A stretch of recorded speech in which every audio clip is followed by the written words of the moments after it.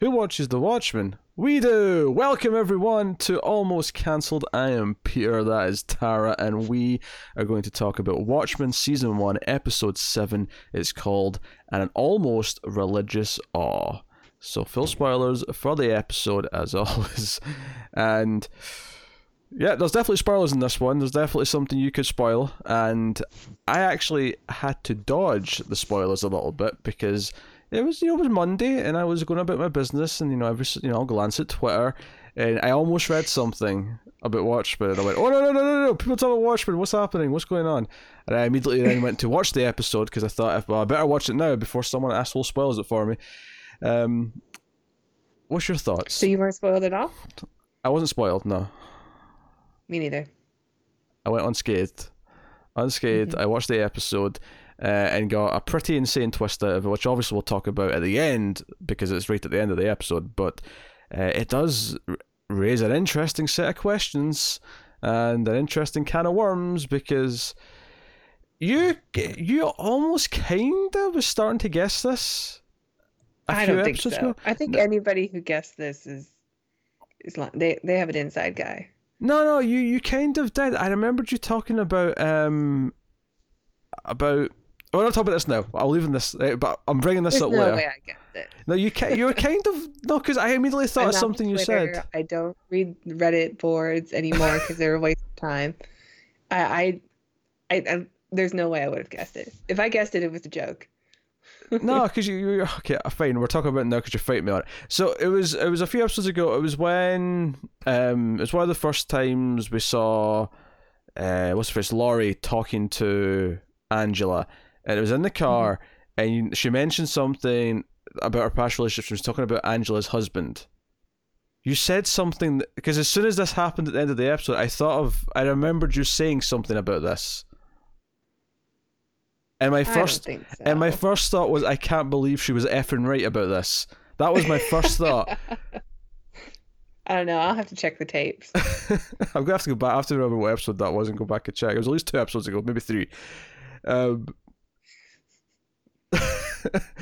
But I actually thought I'm sure you weren't like seriously suggesting or whatever, but you said something that was along the lines of our husband might be this, or comparing Cal to we'll get to it. So the episode starts with a flashback to the 80s, and if I have any critiques about the episode is that it was kind of weird, although it kind of justified it by the end. But at first I thought it was kind of weird that we just had an entire episode that was entirely one big flashback. That we then start the next episode and we have recurring flashbacks this episode as well. So that's a bit strange. It's a bit weird to have that immediately again. I was thinking it was kind of weird that we went from an episode that was so focused and grounded in one thing to this bizarre, probably the weirdest episode so far that we've had. And I think anybody who was unsure if they liked The Watchmen probably decided that they didn't like it at this point. And anybody who's definitely hate watching The Watchmen because they are holding on to the original are definitely angry now. We talk about. I am not any of those people, by the way. I loved it. So we have this flashback to young Angela, SDs, and she's a young girl in Vietnam. This is the death of her parents, which you kind of knew something bad was going to happen at the end of this, just because it had that feeling of it. But she's we start with it's like a cheesy VHS documentary about Dr. Manhattan that you could get in the 80s, and there's a lot of like little mythology things throughout this scene where you can see that he's, Manhattan's painted on murals all over this city, but there's also clearly a contingent who are writing murderer over him and things like that. There's clearly an anti-Manhattan group within the country as well, and we have young Angela looking through the VHS tapes in the video store, and I know some of you young kiddies out there don't remember what a video store is, or even ever had been in one, but she's looking through the video store and she lands on Sister Night. This is where she gets her name from. Is a Foxy Brown looking knockoff called Sister Night. Yeah, it's a very blaxploitation film. Yeah, and she takes it up to the counter and she's talking Vietnamese to the guy, and he's like, "Your parents are gonna let you watch that?" And she's like, "Nope, give me it. I want it." And he's like, "Okay, fine, but I'll give you your money back when you come back in 5 minutes when they tell you can't have it." All right, like he's been a nice enough guy about it. He clearly knows her well enough to sort of have this banter, and she goes outside. Apparently, she's tried to do this before. That's what I got from it. Oh yeah, absolutely. Yeah, she's probably tried to rent. I mean, I don't know exactly what year it was, but like she probably tried to get The Thing or something before, and was told, "No, you're not watching The Thing." Well, I think she was trying to rent this one before because she very clearly is drawn to this particular movie, even though she's too young for it. Oh, I didn't necessarily think that was the same movie, but you could be right. Yeah, I was just thinking because the way she sort of like stumbled onto it in the rack made me feel like it was the first time she'd found this one. But she's clearly tried R-rated movies and other things before. And I empathize with her because I'm pretty sure by this age I was watching most R-rated stuff that I wanted to. I was not having it held back. Yeah, my issue was going to the movie theater with my friend, being dropped off by my mom to go see whatever movie we wanted, and then not being able to go in. Oh. I mean, sometimes we would get in, and every time it was awesome. But every now and then they'd say, "Sorry, you're not old enough." Yeah. So we see parts of the sales. There's like a parade going on outside or a festival, and she's walking through the stands, and we see there's like several people. It's called the VVI. I don't know what that stands for though. Vietnam. Have you been reading the PD files? Not since like the first batch. It's been a while. Yeah, I only looked at the big dildo diagram. That's the only thing I looked at. Because they've added that one. Yeah, they've added a few every week after each episode. I've not been keeping up with them, but I bet it's explained in there because there's a lot of little things. I'm just like, VVI. I wonder. That's what they described this like parade or festival as. Vietnam something independence. Well, it's not really independence because it became a state, so it's kind of the opposite of independence. But yeah. But I don't know. You're probably right on Vietnam being one of them. Yeah, this is a good guess. I mean, they're celebrating becoming part of the US seemingly, and Vietnam's the country. What's not to like about that? No comment. So she's walking through this, and we see like a glimpse of like people wearing like Manhattan masks. There's like one guy painted blue wearing like a Speedo. In fact, in the documentary at the start, you even see like you don't see his face, but you see like the footage of like Manhattan walking through Vietnam from the comic. Really cool. Notably, and that's, to be fair, this is actually accurate to the comic. But he was wearing his Speedos. He wasn't just flopping the dong. Right. As he often does. But in the comics, that was also true in that scenario. He was wearing the Speedo or the thong or whatever during the Vietnam stuff. I approve of the word dong, the choice of the word dong. We've had this discussion before of which one's funnier. Dong is at least 20% funnier than any other word for penis. I'm self-positive there's funnier, but it's a pretty consistently funny one, I'll give you that. What if you put ding in front of it? Ding dong. Ding dong's kind of good, yeah. Dong's definitely the best. Anyway, continue. So she goes to her parents, and her dad is very anti-masks. He's like, no, people who put on masks are dangerous, and you shouldn't. You're not old enough to understand the difference between reality and what's fake, and sometimes fake can become real. Yada yada yada. And it kind of like quickly flashes back. And one of the things I kind of appreciated as I was watching through the episode, I didn't really necessarily realize it in this scene, but as I was going through some of these flashbacks, is that she's having these flashbacks of her own memories, right? And so that kind of separates it from last episode because it's her memories and not Will's. But she's experienced all of Will's memories. So what I thought was really interesting in these flashbacks is that everything that was happening, she was kind of experiencing it in two contexts.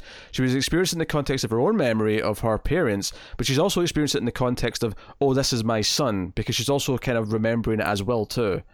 Right. And it's made clear, Lady True says multiple times that, right now you're kind of not sure which one is you and which one is him. You're kind of, and she is becoming more clearly herself throughout the episode, but her mind and her memories and her dreams are definitely still kind of, fudged together.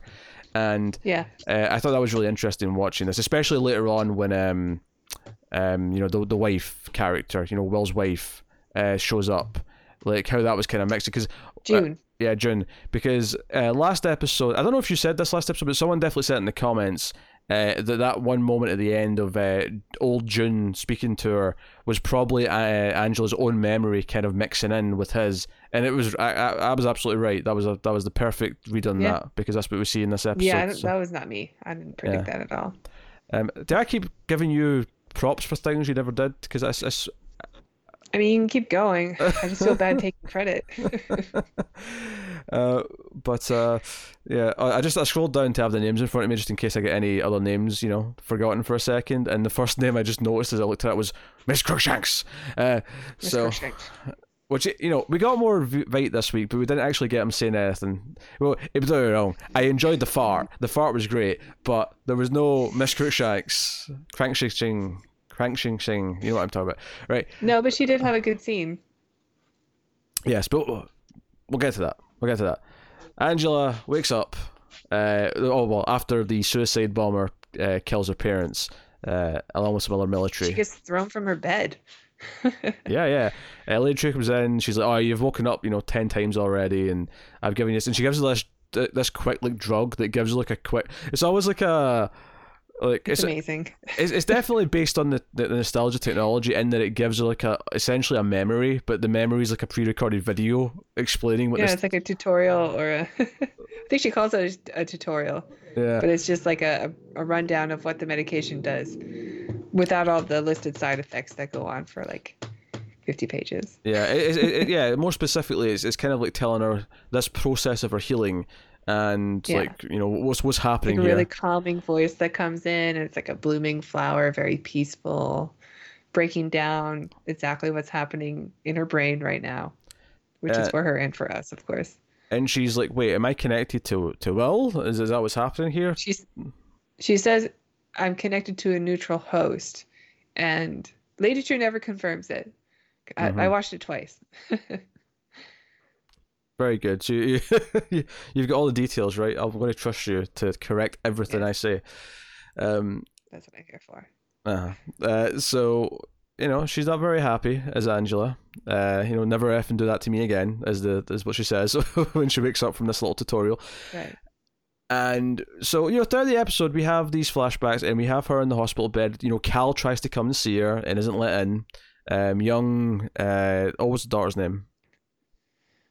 I never caught her name. It's like Breen or something. Bian.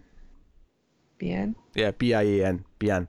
And like a little hologram of her like pops up. The security guard brings out this like little ring, puts it on the ground, and then it beams her up, the hologram. And she explains, he can't come in, and he's very frustrated. Red Scare and one of the other masked cops is kind of sitting out there in guard. Parrot Jenny. Yeah. They're here to sort of, because she's still technically under arrest as Angela, but she's been brought here, otherwise she would die. And so, as we're watching this and we get more of these flashbacks, we get her like picking, pointing out the suspect, the one who was at the puppet show right before the suicide bomber.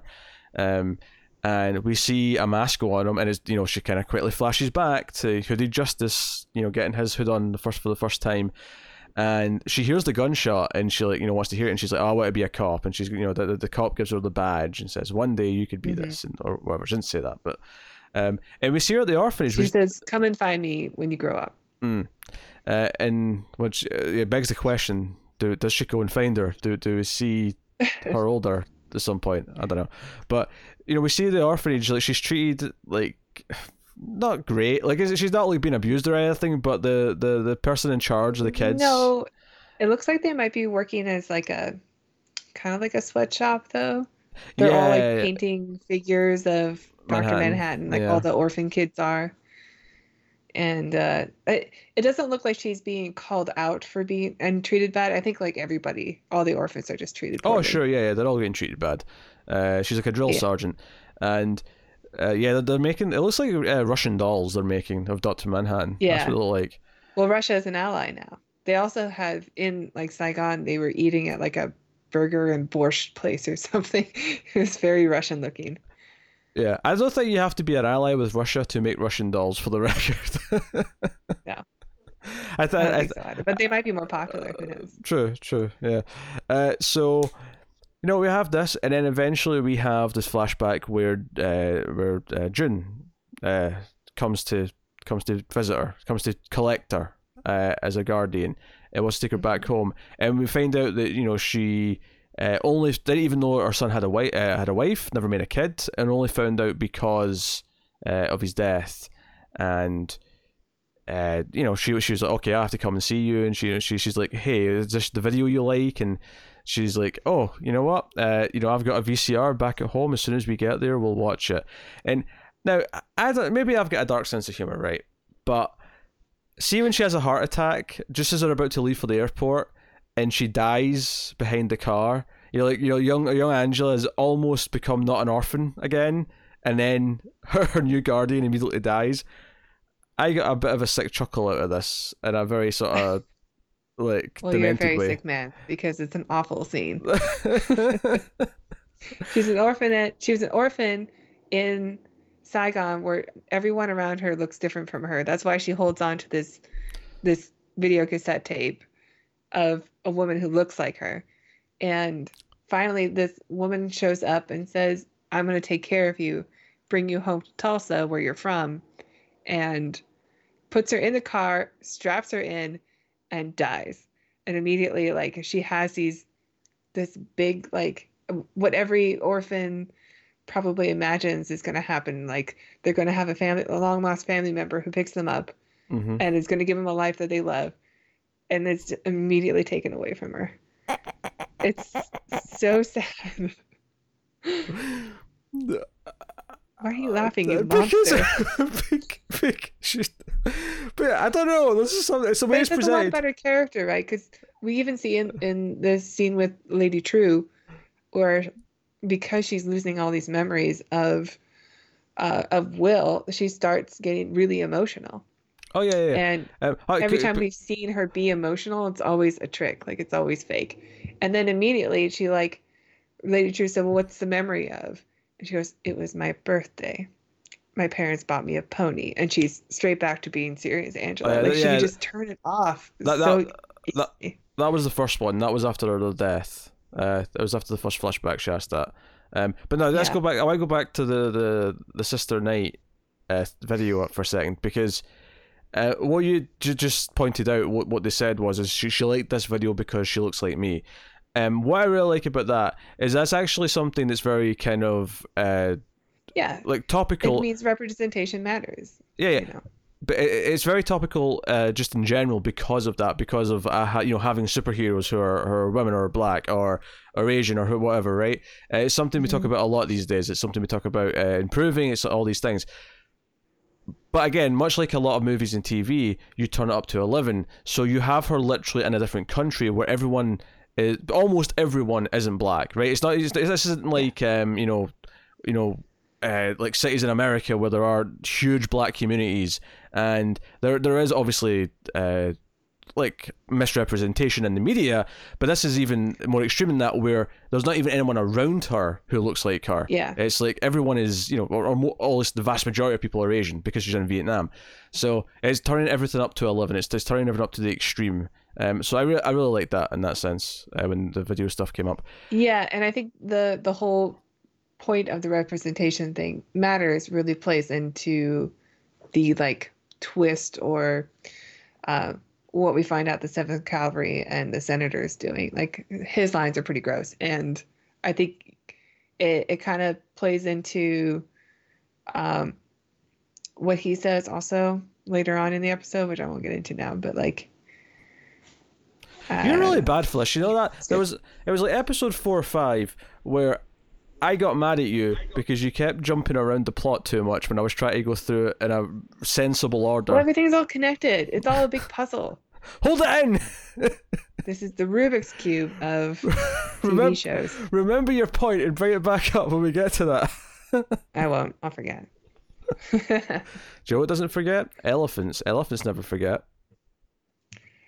Yeah, that's what I hear. So eventually, after a conversation with Lady True, admittedly, where I'm going to take some points because I was right about Bian being a clone, although not a clone of Lady True, a clone of Lady True's mother, and she's given her. Didn't see that one coming. Yeah, because see when Angela's saying, "Oh well, I spoke to your daughter. She gave me this little weird test, this little psychology test about who's more dangerous and who's more safe, and yada yada." And she was talking about our dreams. You're giving her nostalgia. Whose memories are you giving her? And she's like, her own. And I went, oh. And I still thought it was herself. And then she's like, it's my mother. And I'm like, oh. And then I think she says, like, is your father also a clone? And she said, well, he's not here yet or something. No, she just says, is your father here too? And she says, not yet, but he will be. So. Yeah. That's weird. Yeah, and I don't necessarily know if that means... Ooh, unless it's fight. Yeah, I don't necessarily know if that means cloning, because that sounds a little bit different to me. Yeah. Maybe it's fight. Maybe Vight's the dad. I mean, that's a whole other... She has a gold statue of him. True, yeah, maybe. Maybe the Save Me D is Save Me Daughter? Yeah, maybe. It's a long word to spell. Actually, yes, I think one of our regulars actually asked why we never suspected, Save Me, Dr. Manhattan, and I never suggested that because I just simply thought it's way too long. Well, no, I mean, forget how long it is. I mean, daughter is a fairly long word as well. Like, I never suspected that because I feel like Dr. Manhattan's the one who put him here, and hell, this episode made me feel that even more so. Like, I'm still convinced. Who else can get him onto Europa? Yeah, and put him in a bubble like this. I feel like Dr. Manhattan is the one who did it to him, so I don't think he's asking Dr. Manhattan for help. And especially since he was trying to intentionally timing it with the satellite going past. He was definitely trying to catch someone on Earth's attention. And given where Dr. Manhattan's been, I don't think Dr. Manhattan's looking at satellites recently, so more on that in a bit. So Angela... That was a fair tease. Don't give me the eyebrow.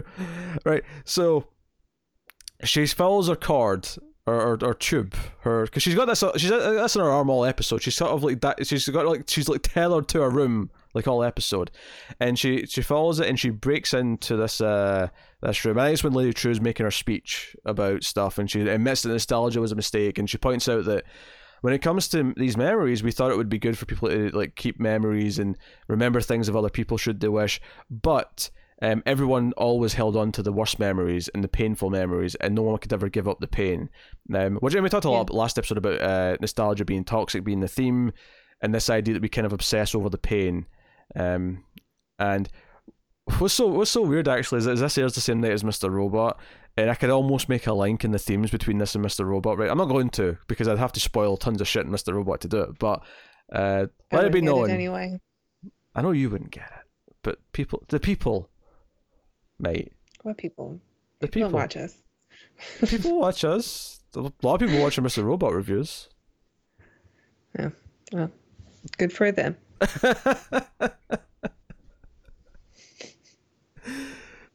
Oh, I can't win. Maybe it's my fault. I just can't. It's because I jump around too much. Is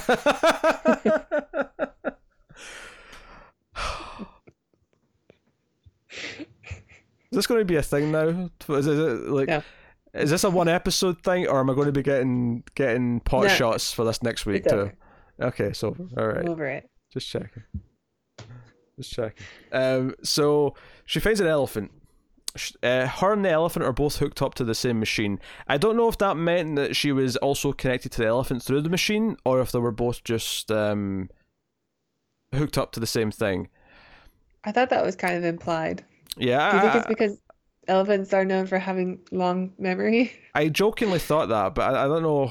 Like, is that actually scientifically? The true symbol is an elephant, like the head of an elephant. Sure.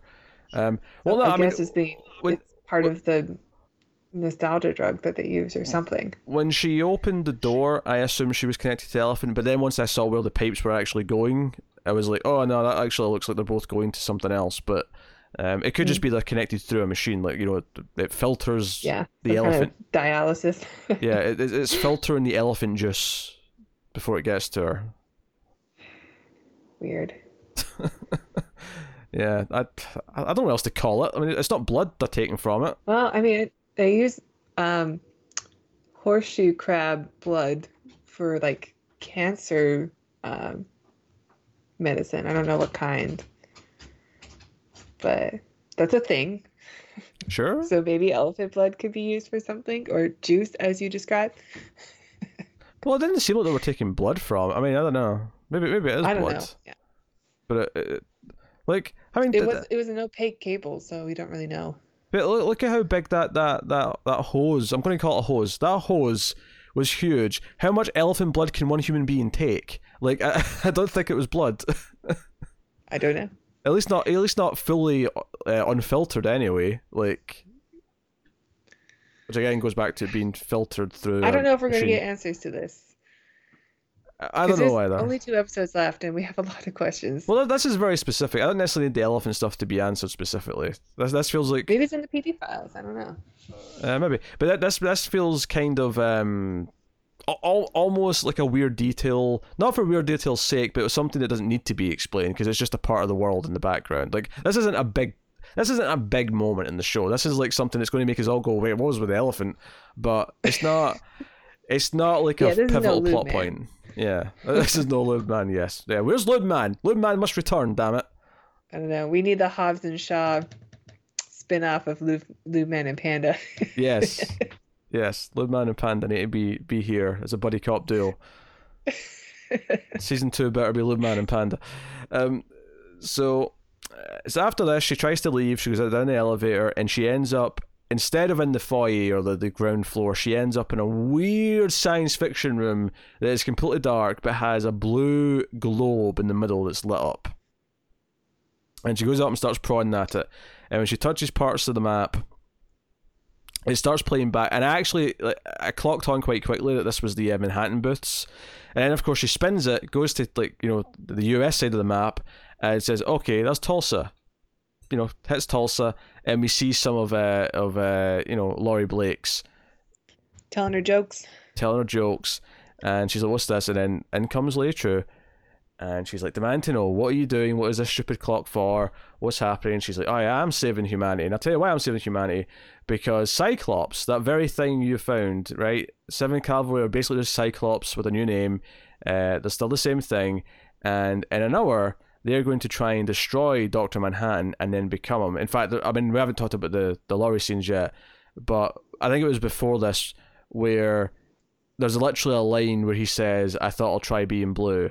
And I went, yeah, wait, what? So then this obviously kind of adds to that. And then she goes, also, I believe that Dr. Manhattan is in Tulsa and is pretending to be a human.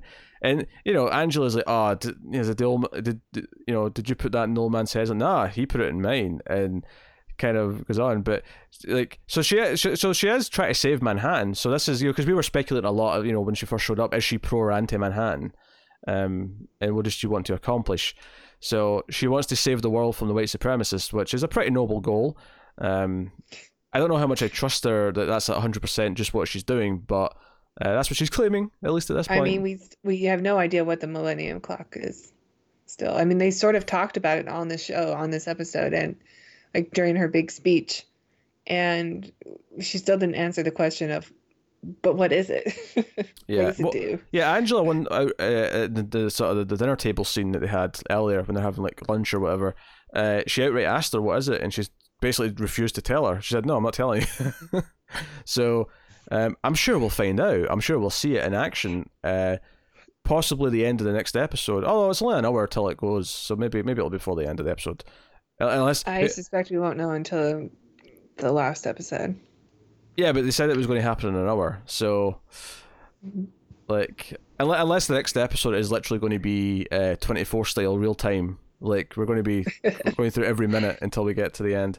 Or another flashback. Yeah. It's Lube Man's time. Lube Man's flashback's coming. Solo episode. We have to know. Who is he? He's as mysterious as the Millennium Clock. So, Angela's like, this is bullshit. Does the whole stern face thing, and she storms out. And Lady True's like, hey, you never asked who. I just told you that Manhattan's in Tulsa pretending to be someone, and you never asked who. And that's actually I when assumed it's because she didn't believe her. She's like, that's impossible, so I'm not even going to entertain it. No, as soon as she said that, I thought Cal. And bizarrely, and the reason why I immediately thought of Cal is because I thought you'd suggested that several episodes ago. So, I don't know, it's me. So, and if it is Cal, that question, the way she's like prodding Angela, you didn't ask who, made a lot of sense that it was Cal. Because that's why she's. It didn't make any sense until she murdered him. Like I had no idea. There's no way it was me, because I wouldn't have guessed that. There's nothing in the show that says that they're the same person. I hope you did jokingly suggest this, just because it makes you look even more foolish right now that you suggested it and then were completely shocked. If I said it, it was definitely a joke. But she goes home. She does have to ram the car of Red Scare, who's yelling things at her as she does so, and his accent. He has fast metabolism. He's always eating every time we see him. Do you know the weird thing about that question is like to the other cop, I was like, it's not like he's a slim guy. I mean, he does look. He looks like he eats a lot. Like he's wearing a tracksuit, but I don't actually see him running. I see him eating. Yes, he's a pretty schlubby guy. I mean, he's not huge, but he's a pretty typical overweight, middle-aged looking dude. He's probably like strong fat. Sure. Yeah. True. Yes, as opposed to pathetic fat, like most of us. Yes. I'm working on it. I was referring to myself before I get any shit.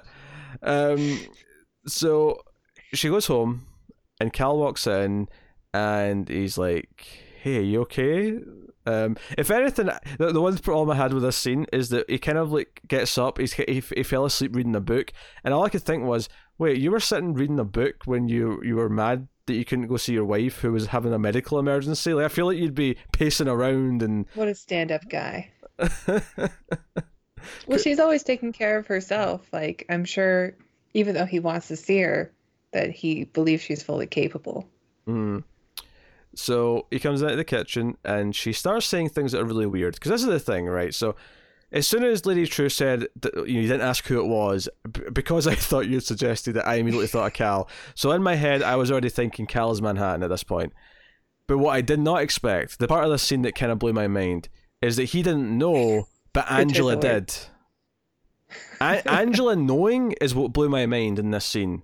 Is that this is something that she'd been keeping, and this is something that she says, hey, that accident you had, like he thinks he had amnesia, and it was something that Lady True was prodding earlier as well with Cal, which I guess was probably the other reason why I thought it was Cal immediately, is because that was another line of question she had earlier, was like, hey, that amnesia your husband has, that's like really rare, like actual complete amnesia is like almost next to impossible, and Angela's like, well, he has it, and I'm like, I don't know, this is kind of hinting at something, and she's like, hey, we made this choice for you to do this so we could be together for as long as we could, but we knew it wouldn't last forever.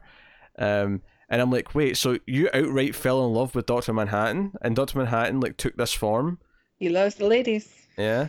And in fact, I was actually thinking that he just created Cal when this accident happened, but then the whole not having the memories, it sounds like he became Cal and then got amnesia and forgot it was Dr. Manhattan. That's what it sounds like when she's talking about it in this scene. I don't know. Yeah, I don't... I have so many questions. I don't know what it could be. Like, because he clearly has a physical form. She has to bash his brains in through his skull in order to remove a thing. And then we don't get to see Manhattan. We just see a glowing light, like, reflected in her eyes. And I guess, I mean, he has the ability to do that, I suppose, to create a physical body, or does he just inhabit somebody else? Well, assuming he created Vight's bubble on Europa, then there's clones on there. Cal came from a lake as a fetus?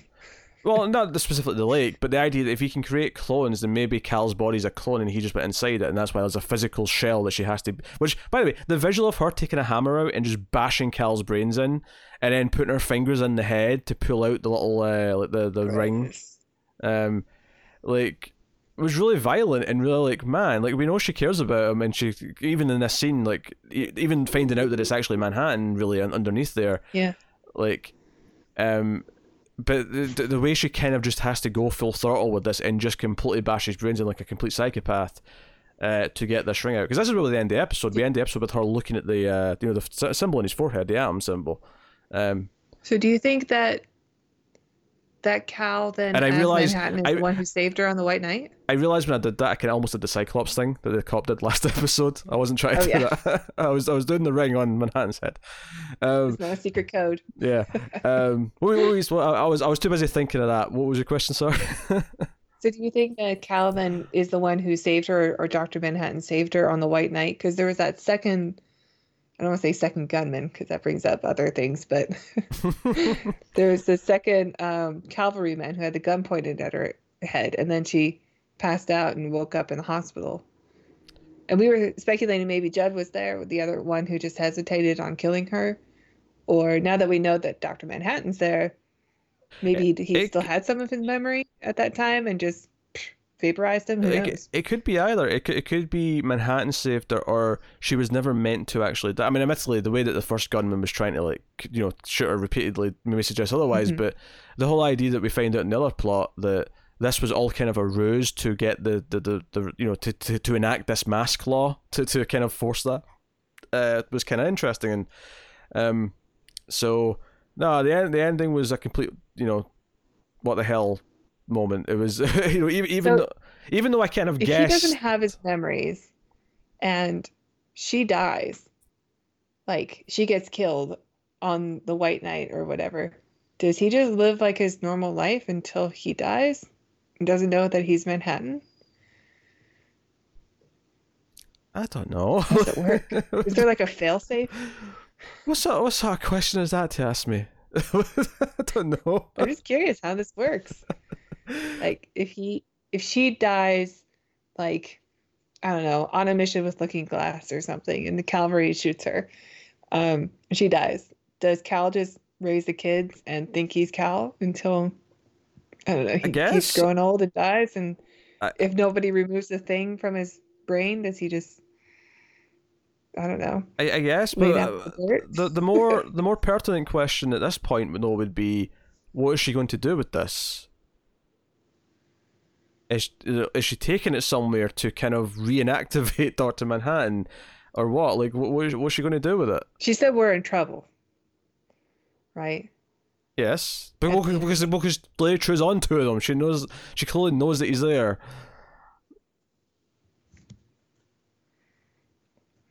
But what does this atom symbol do? Like I mean, it's not like Manhattan is physically in the body. If it's just this thing, it's almost like this is just like almost like a broadcaster. Like, you know, Manhattan's actually projecting into him from elsewhere, and this is just the receiver.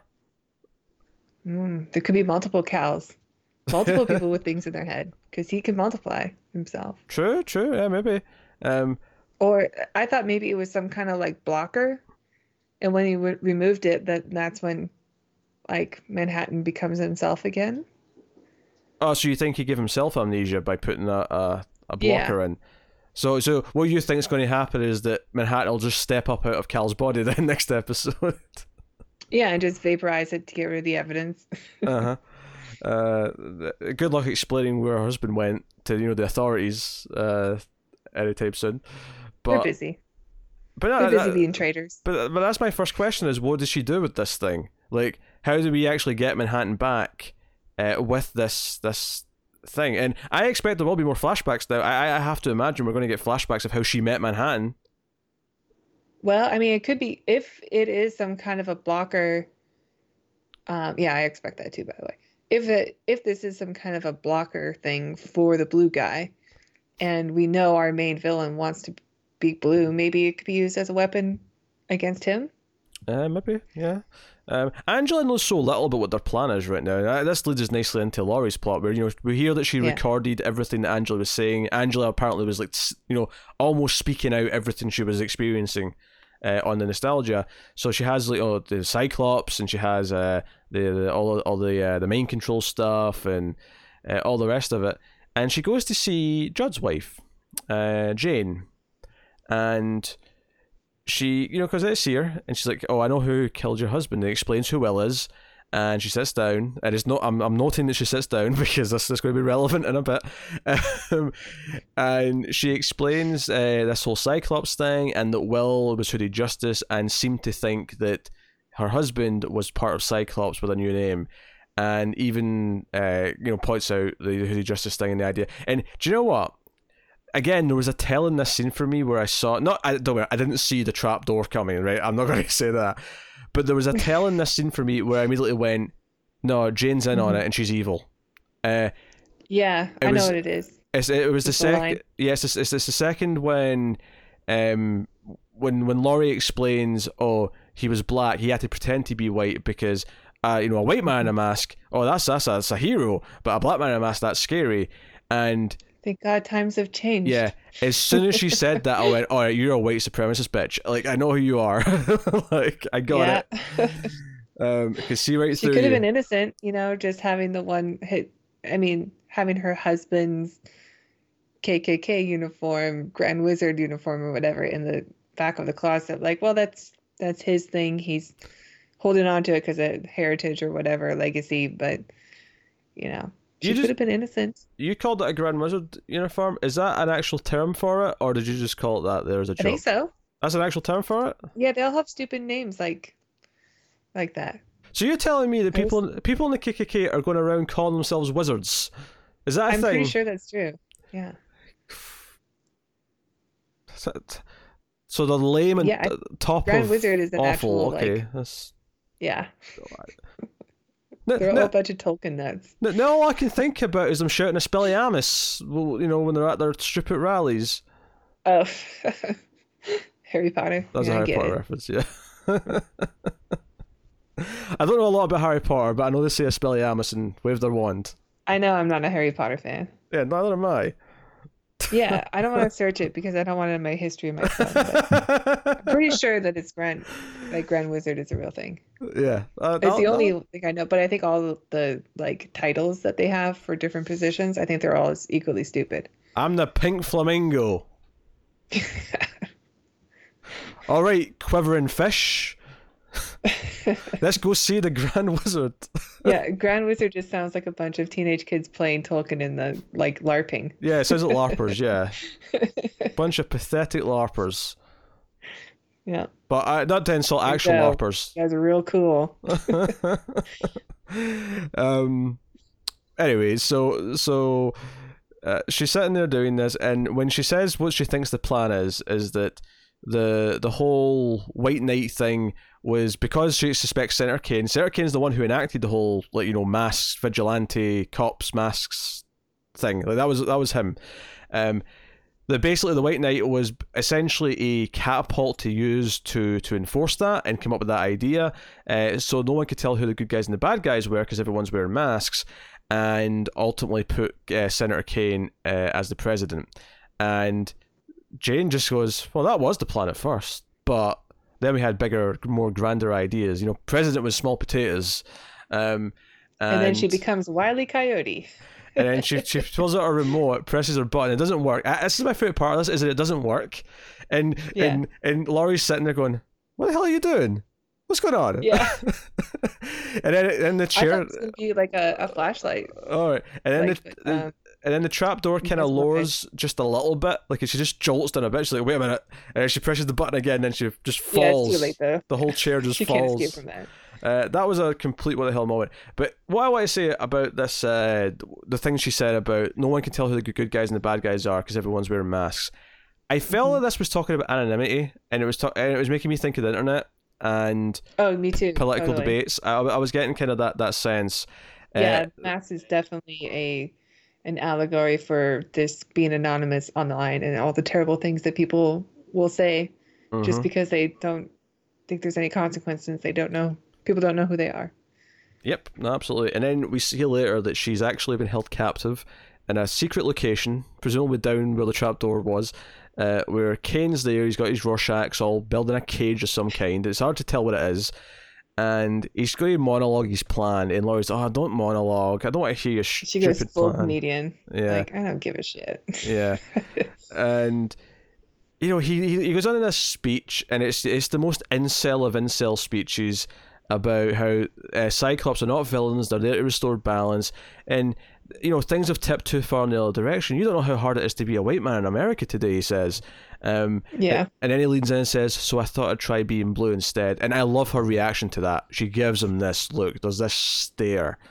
Like, are you guys really capable of doing that? Like, because that could be terrible. That's terrifying, yeah. And at the very least, you're psychotic for thinking you can pull that off. But I think thematically, the episode kind of ties together here because the opening scene was a documentary talking about how the real Manhattan was created. It talks about him going back in to get the watch, and how and he then popped how out. he was used as a weapon against the Vietnamese.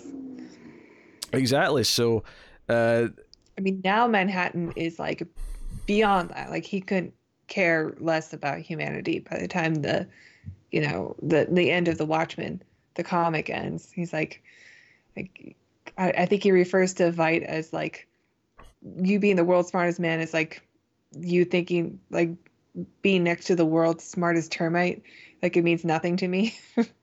And he just bails. The question is though, is he still like uncaring about humanity because he's been in now that we know he's there, like maybe, but he fell in love. That was the natural progression of Dr. Manhattan. Was eventually he was just like, I don't care about anybody. Yeah, but I'm not American, or I'm not even part of Earth anymore. But did he refind his humanity because he fell in love and got married and even potentially took his own memories away? If not the accident did it and it was unintentional, but like he came and hid in a body to be with someone because he wanted a life with someone, with a person. Yeah. Something about Angela like spoke to him. Also, I can't. The ladies. I can't wait until Laurie knows about this, and we see Laurie and Angela confront. She was pretty. I don't like using this term, but pretty thirsty on Cal before. I don't like using that term. It's the only time I'll ever say it. Unless you're actually thirsty. I mean, sometimes I have water here, but yeah. That's what I meant. Yeah, if you're actually thirsty, and the way that the words are traditionally used for wanting a beverage, yes, one can be thirsty. Yes. So, and that's why Angela's been so like, screw you, Laurie. Also, because my man was into you for a while. It's her husband's ex. Yes, there's actually a weird line of thinking here now. Yeah. So. This is pretty interesting. The idea that someone's becoming or wants to become Manhattan, wants to become the new Manhattan. And what's interesting though is that in that scene, because we got that scene first with he said he wanted to be blue, and that was like a total what the hell moment. But see, when he said that, there was nothing about destroying the original Manhattan to do it. It wasn't until Lady True said that later, and I was like, oh wait, so that's a caveat then, they have to do that. So... She has to know the future, right? Because she knows exactly when it's going to happen. There's something... There's something that's giving her information. Because she knows exactly what they're doing and when it's going to happen. And I think now she probably did know that the whatever it was that landed on the farm was going to happen when she bought it. Sure. No, I can see that. At least a little bit before. So... And that appears to maybe be it's what the blue booths. But I don't know what it could be. No, that appears to be the thing that landed in the farm. I'm kind of more convinced now that that's what the clock is built on top of. Because that was in the past. That was before the clock was built. So I'm wondering if whatever alien materials in this meteorite is kind of fueling it, or the key ingredient. It's the flux capacitor, if you will, of the clock. Okay. And it's getting ready to flux. I don't know. I'm just that's the it's fluxing. It's fluxing. Flux capacitor fluxing, to quote Marty McFly.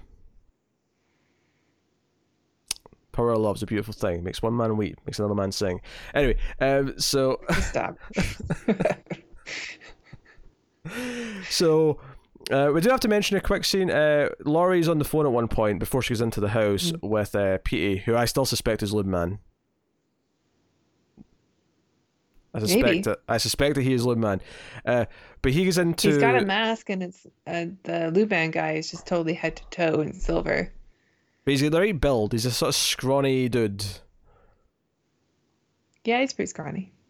But he goes to Looking Glass's place. He's there to try and find him because he's for whatever reason. And obviously we had that cliffhanger. Because Laurie was suspicious that he turned on Angela so fast. Yes, but we had that cliffhanger 2 episodes ago, his episode, where the 7th Cavalry were coming to get him with guns.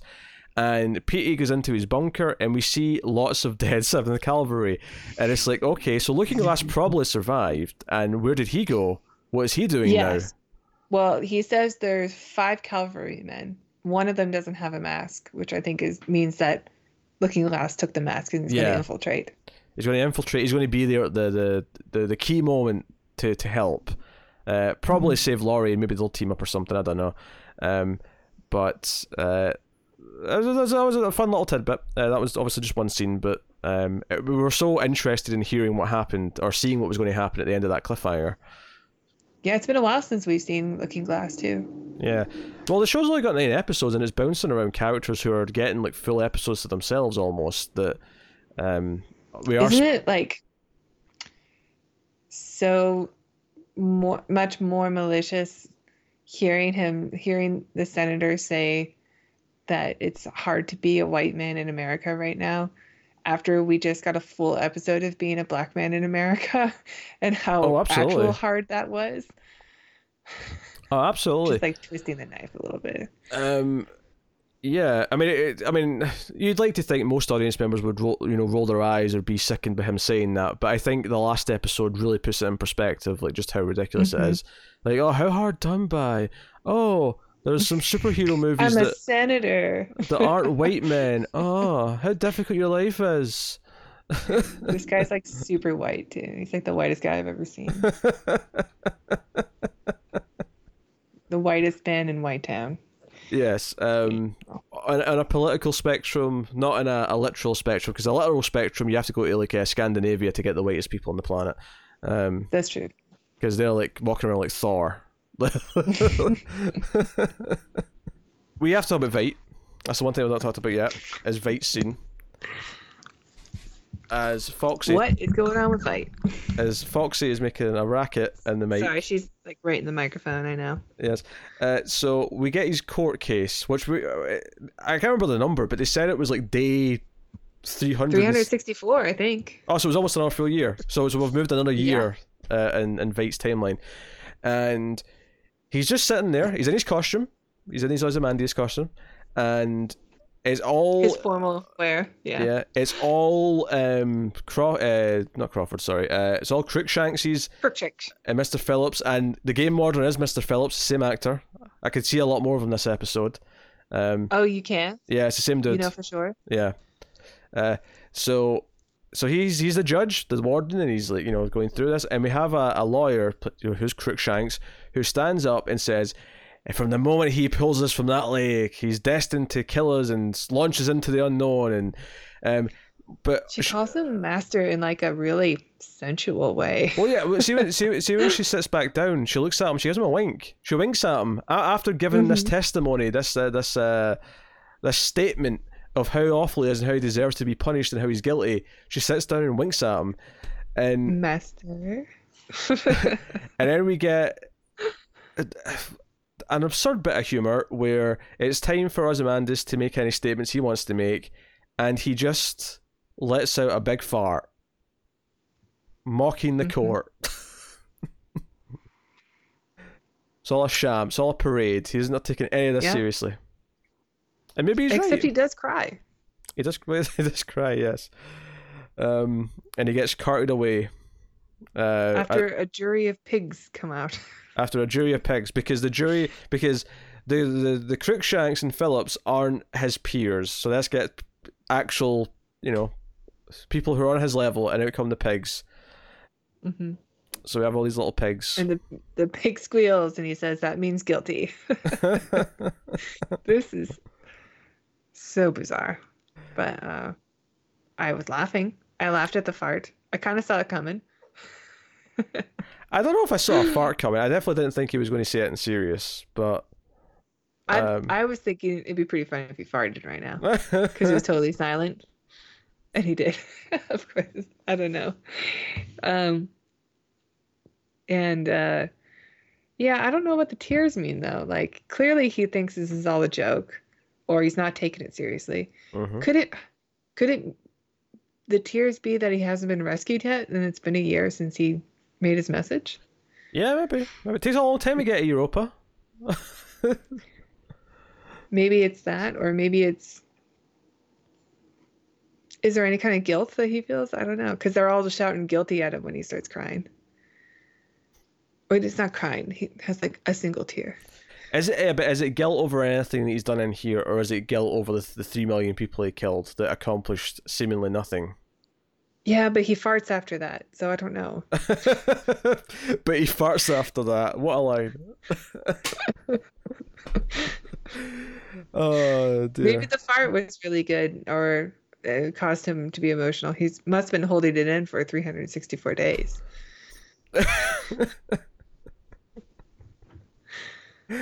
Oh, I mean, I could I've been eating a lot of beans recently, so I can sympathize with the man. But like, there's a time and a place. Gotta introduce beans slowly into your diet. Too much fiber. Oh dear. So yeah, more on Veidt next week, presumably when he arrives on Earth. If this is who the father is, honestly, I think that's a fair guess, given that we're expecting him to show up, and we have been questioning the allegiance and the connections between characters. I feel like him being her father makes some sense. Yeah, maybe that, or I mean, there's no chance it's Manhattan, right? I don't think so. I wouldn't have thought so. It's given that she talks about Manhattan openly later in the episode, I feel like she would kind of refer to him that way again, but she doesn't. She's just completely, he's Dr. Manhattan. Yeah. Which would be weird, because it'd be like, hey, Angela, you're kind of my stepmother.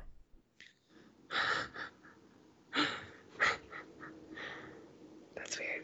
Yeah, so I don't think so. I don't know if 2 episodes is enough to answer all these questions that we have. What's funny is that I'm pretty sure Damon Lindelof, I just found out this recently, apparently there's only really a plan for this first season right now, and if there is a second season, it'll be like a new idea or whatever. It'll be like it's not like he's got like seasons planned out where it's like Lube Man and Panda. Lube Man and Panda. 10 episodes. It doesn't need to be as deep the second season. It's just goofy buddy cop. Yeah, buddy cop. I just Thor Ragnarok. I just want Lube Man to be like lubing his way through things, and then Panda to be the guy who grabs the bad guys and like yells at them. Panda's the heavy, Lube Man's like the athletic, lubby one. We haven't really seen Panda do much more than eat and complain about his job, so I don't know. I'm just saying he'll stand there and yell at people and maybe punch them. Mm. He's the Vic Mackey. He's the one who picks up the phone book and whacks the guy in the face. All right, yeah. Lube Man's like doing parkour and sliding through gaps. I think Panda's more of like the Oracle. Okay. To Lube Man's Batman. Okay, all right. Tower of the Oracle reference. I can dig it. I honestly wouldn't have guessed. I played part of Arkham Asylum. Yeah, I honestly wouldn't have guessed you'd know who Oracle was. But yeah, I guess with the video games, it's become a bit more common knowledge. All right. Tara's cat is meowing, but it's okay. It's okay, Gus Kitty, because we're actually wrapping up. We have gotten to the end of the plot that we're going to talk about. Eventful episode. Yep. We got an elephant and pigs. We got an elephant, pigs, a trapdoor, and she's going to murder her husband with a hammer and pull out a metal atom symbol. Mm-hmm. And a really impressive fart from Ozymandias. And a really impressive fart. So that has been Watchmen episode 7. We got 2 more left. So join us next week for the next one. You can let us know what you think of the episode in the comments below. Like and subscribe. Ding the bell on YouTube. Make sure you get the notifications. You can support everything we do by rating the podcast on Apple Podcasts. Give us 5 stars.